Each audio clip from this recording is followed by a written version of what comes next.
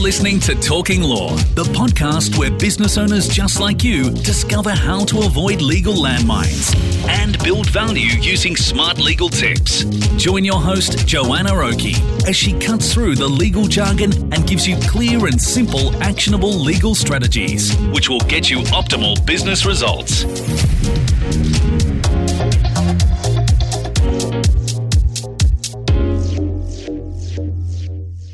Hi, it's Joanna Oakey here. Welcome back to Talking Law. Today we're talking about tips for avoiding unfair dismissal claims. So why is this area important for businesses? I find that often businesses don't understand the risks involved in terminating employees until they find themselves sitting at the end of an unfair dismissal claim by an employee that they've just terminated. I've had clients who come to us in this situation where wasted time and money could have easily been avoided just by doing a few things differently.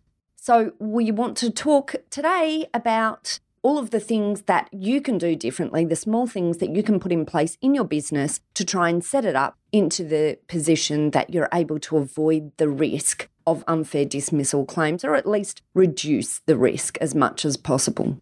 There's lots of legal firms out there that tout for business from disgruntled employees, so you just need to be aware that if a termination isn't managed correctly, there's a lot of risk on the table and a lot of people who are happy to exploit that risk. All right, so what's this all about? What does a disgruntled employee have to do to make a claim against you if you terminate them? The first thing for you to understand is that the process is very simple. A disgruntled employee simply has to fill in a form with the Fair Work Commission, pay a small fee, which is currently $70, and lodge it, and there you go. An unfair dismissal claims process is on its way. Or alternatively, they could just do a simple Google search and find the mountains of lawyers that are touting for their work in this area, because it's big business for lawyers out there acting for disgruntled employees, helping them make claims against their previous employers. So a terminated employee has 21 days to make an application for an unfair dismissal. They need to have been employed for more than 6 months before the dismissal. But for some businesses who fit into the small business heading, that is extended to 12 months. So therefore, if you dismiss an employee during that period, the employee can't bring an unfair dismissal claim. And finally, the employee needs to show that the dismissal was unfair. And soon we'll talk about what that actually means. So how do you ensure that you don't end up with a claim against your business? Or if there is a claim, then less likelihood that you'll have been found to have acted unfairly in the situation. So firstly, you need to consider whether the dismissal is really a redundancy. So by that, I mean the work that they are doing doesn't need to be done anymore. If, in fact, what you're dealing with is a redundancy rather than a termination, say, for example, a termination on the basis of poor performance, then you'll need to deal with this in a different way. And we're not talking about redundancy situations today, but we'll certainly cover that off in future episodes. So that first thing, consider whether or not the dismissal is really a redundancy. Second, if the dismissal is due to poor conduct or performance, you need to have warned the employee about the issues and have given them clear instructions that they need to improve their conduct or performance, or otherwise they will be dismissed. So you need to have this warning process set up in the background. And to do that, really, you need to then be monitoring the performance of your employees and having systems that pick up problems with the performance of your employees before things get so bad that you're at the point of considering dismissal. So if you have systems in place that help you identify performance issues before they get out of control, this also gives you the ability to potentially remedy the situation so that you don't end up in the situation where you need to terminate them. So it's really important when you do have these meetings as well about conduct and performance that you are clear about what they can do to improve their conduct or performance, and that you document this meeting, because you need to be able to, at the end of the day, prove that you have complied with this requirement, that you have provided a warning to the employee about their conduct and performance and given them instructions about how they can remedy that performance and ensured that they are aware that their job may be terminated if they don't fix the issues. All right. So number 3, you need to provide a reasonable amount of time for the employee to improve their performance or conduct. Number 4, you need to provide assistance if necessary to help them improve their performance or conduct. 5, if the poor performance or conduct continues, you then need to give the employee a reason for the dismissal and give them an opportunity to respond. And my final point here is you need to keep a record of warnings made and how the conduct or performance could be improved. And I talked about that above, but it's so important that I've included it again as another step. So here's all of the things that you should be doing to ensure that you don't have the risk of an unfair dismissal claim being brought against your organisation. So what if there have been issues and then your employee resigns? I've had this question posed to me in the past. And it's important that you're very careful in this area because we've seen actual cases where what appeared to be resignation on the surface ended up in the disgruntled employees still claiming that there had been a dismissal by the employer. So it's really important to understand what the warning signs are and to get legal advice as soon as problems start appearing. So we talked earlier about what unfair dismissal claims are and the basis upon which a disgruntled employee could make an unfair dismissal claim against you. But now I just want to go through some action steps about what you can do from a whole business perspective in terms of protecting yourself against the situation of an employee bringing an unfair dismissal allegation. So the first thing is I've created a guide to help you in this area if you'd like something in hard copy. So I've got a 10-step guide to building the business environment to avoid unfair dismissal claims. And you'll find that at our website, talkinglaw.com.au, under this particular episode. And then now I just want to give you these top tips, which is firstly, number 1, it begins right when you employ your new employees. So you need to have the right communications in place and the right employment agreement in place. So when you first hire your employees, you have to be clear in specifying what you expect for them and make sure your company policies are clearly written and easily understood and available and well known to employees so they understand what your expectations are. You need to have the right employment agreement in place, making sure that it's up to date with current legislation and that it is clear about what the requirements of your business. Ensure that your contracts don't create excessive limitations on your relationship with your employees. We've seen many employment contracts that unnecessarily reduce the employer's rights due to being used in the wrong ways. But we've also, on the flip side, seen many employment contracts that unnecessarily complicate the termination process. So just make sure your employment contracts don't fall into either of these traps and that it's clear for you and for the employee what the termination process is, i.e. your rights to terminate the employee, and also make sure that their obligations during your term of employment are clear.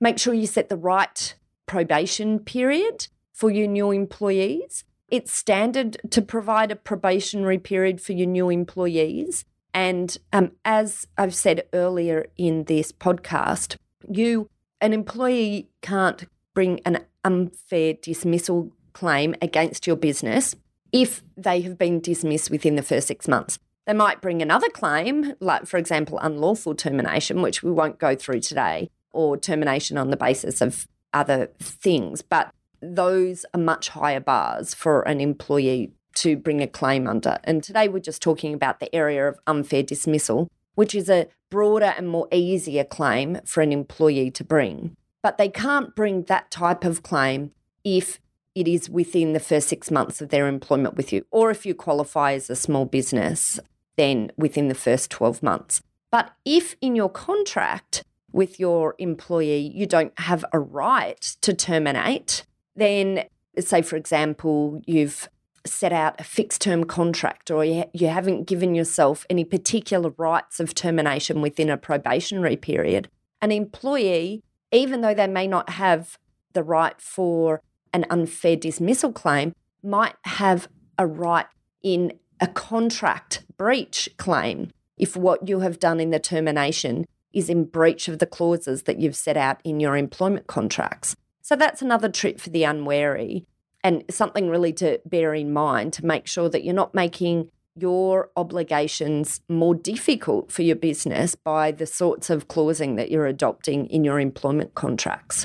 Another tip for businesses is to determine who has the power to hire and fire. Here is where it's really important to have good communication with your managers and be clear about who has the responsibility when it comes to recruitment, discipline, and termination. And make sure you have documentation in place that sets out these delegations and a process for what you do if the responsible staff are away when an issue occurs. And that's something that's often forgotten in this process.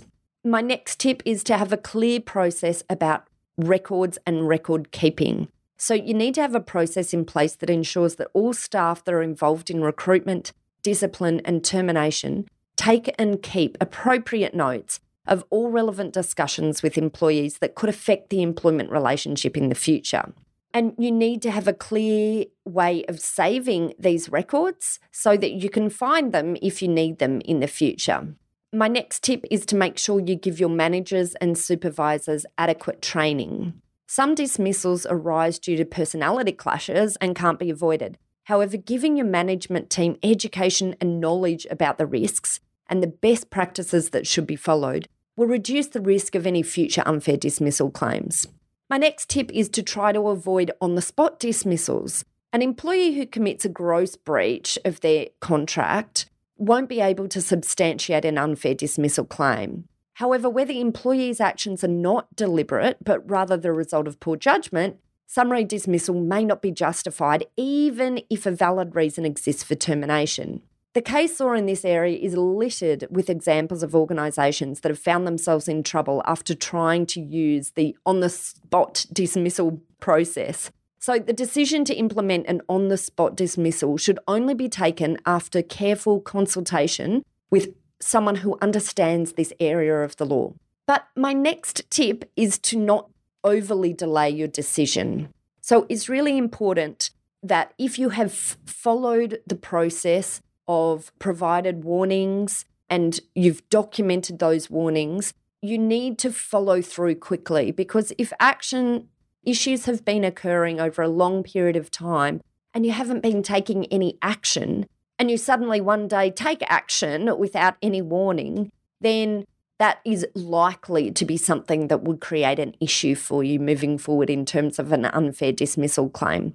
So while I recommend avoiding on-the-spot dismissals, you also should ensure you don't delay your decision for too long. You need to make sure you issue warning letters when needed, keep a record and follow up. There's no absolute rule, but our advice is that you should give 2 warning letters followed by a final warning and ultimately dismissal if there's no improvement.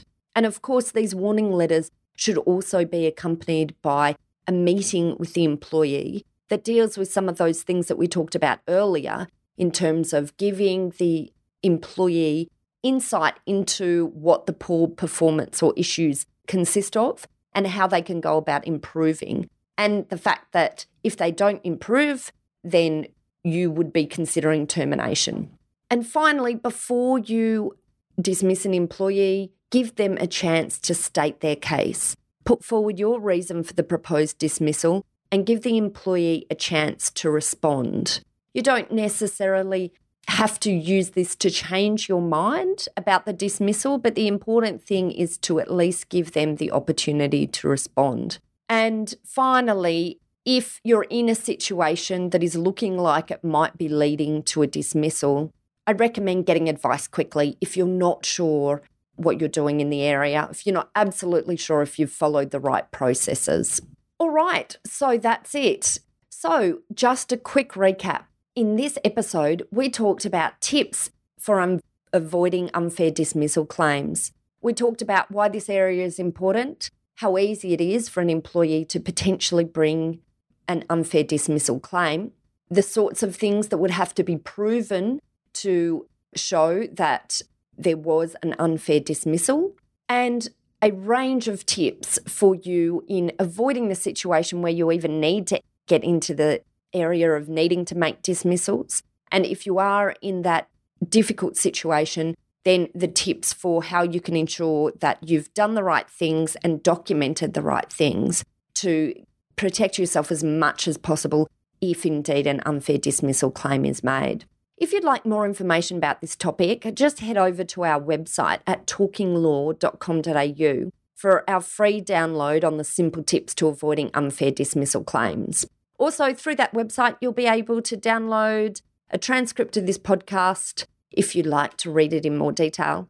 And you'll also find details there of how to contact our lawyers at Aspect Legal if you'd like help with any of the issues that we talked about today, or if you would like to talk through the process that you're adopting at the moment within your organisation.